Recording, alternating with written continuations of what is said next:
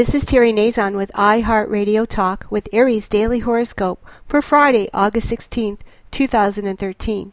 Aries' me-first attitude gets tamed today as the planet of cooperation enters Libra, your relationship sector, and perhaps you've been avoiding someone or putting off having a heart-to-heart talk with a mate, a partner, or an ex, or even a best friend. Today, the planets align and give you an opportunity to break the ice. Maybe you need to talk to an ex about how you feel and come to an arrangement about divvying up and taking care of mutual responsibilities that somehow got swept under the carpet. Or maybe you get to finally be alone with that new love and take things to another level.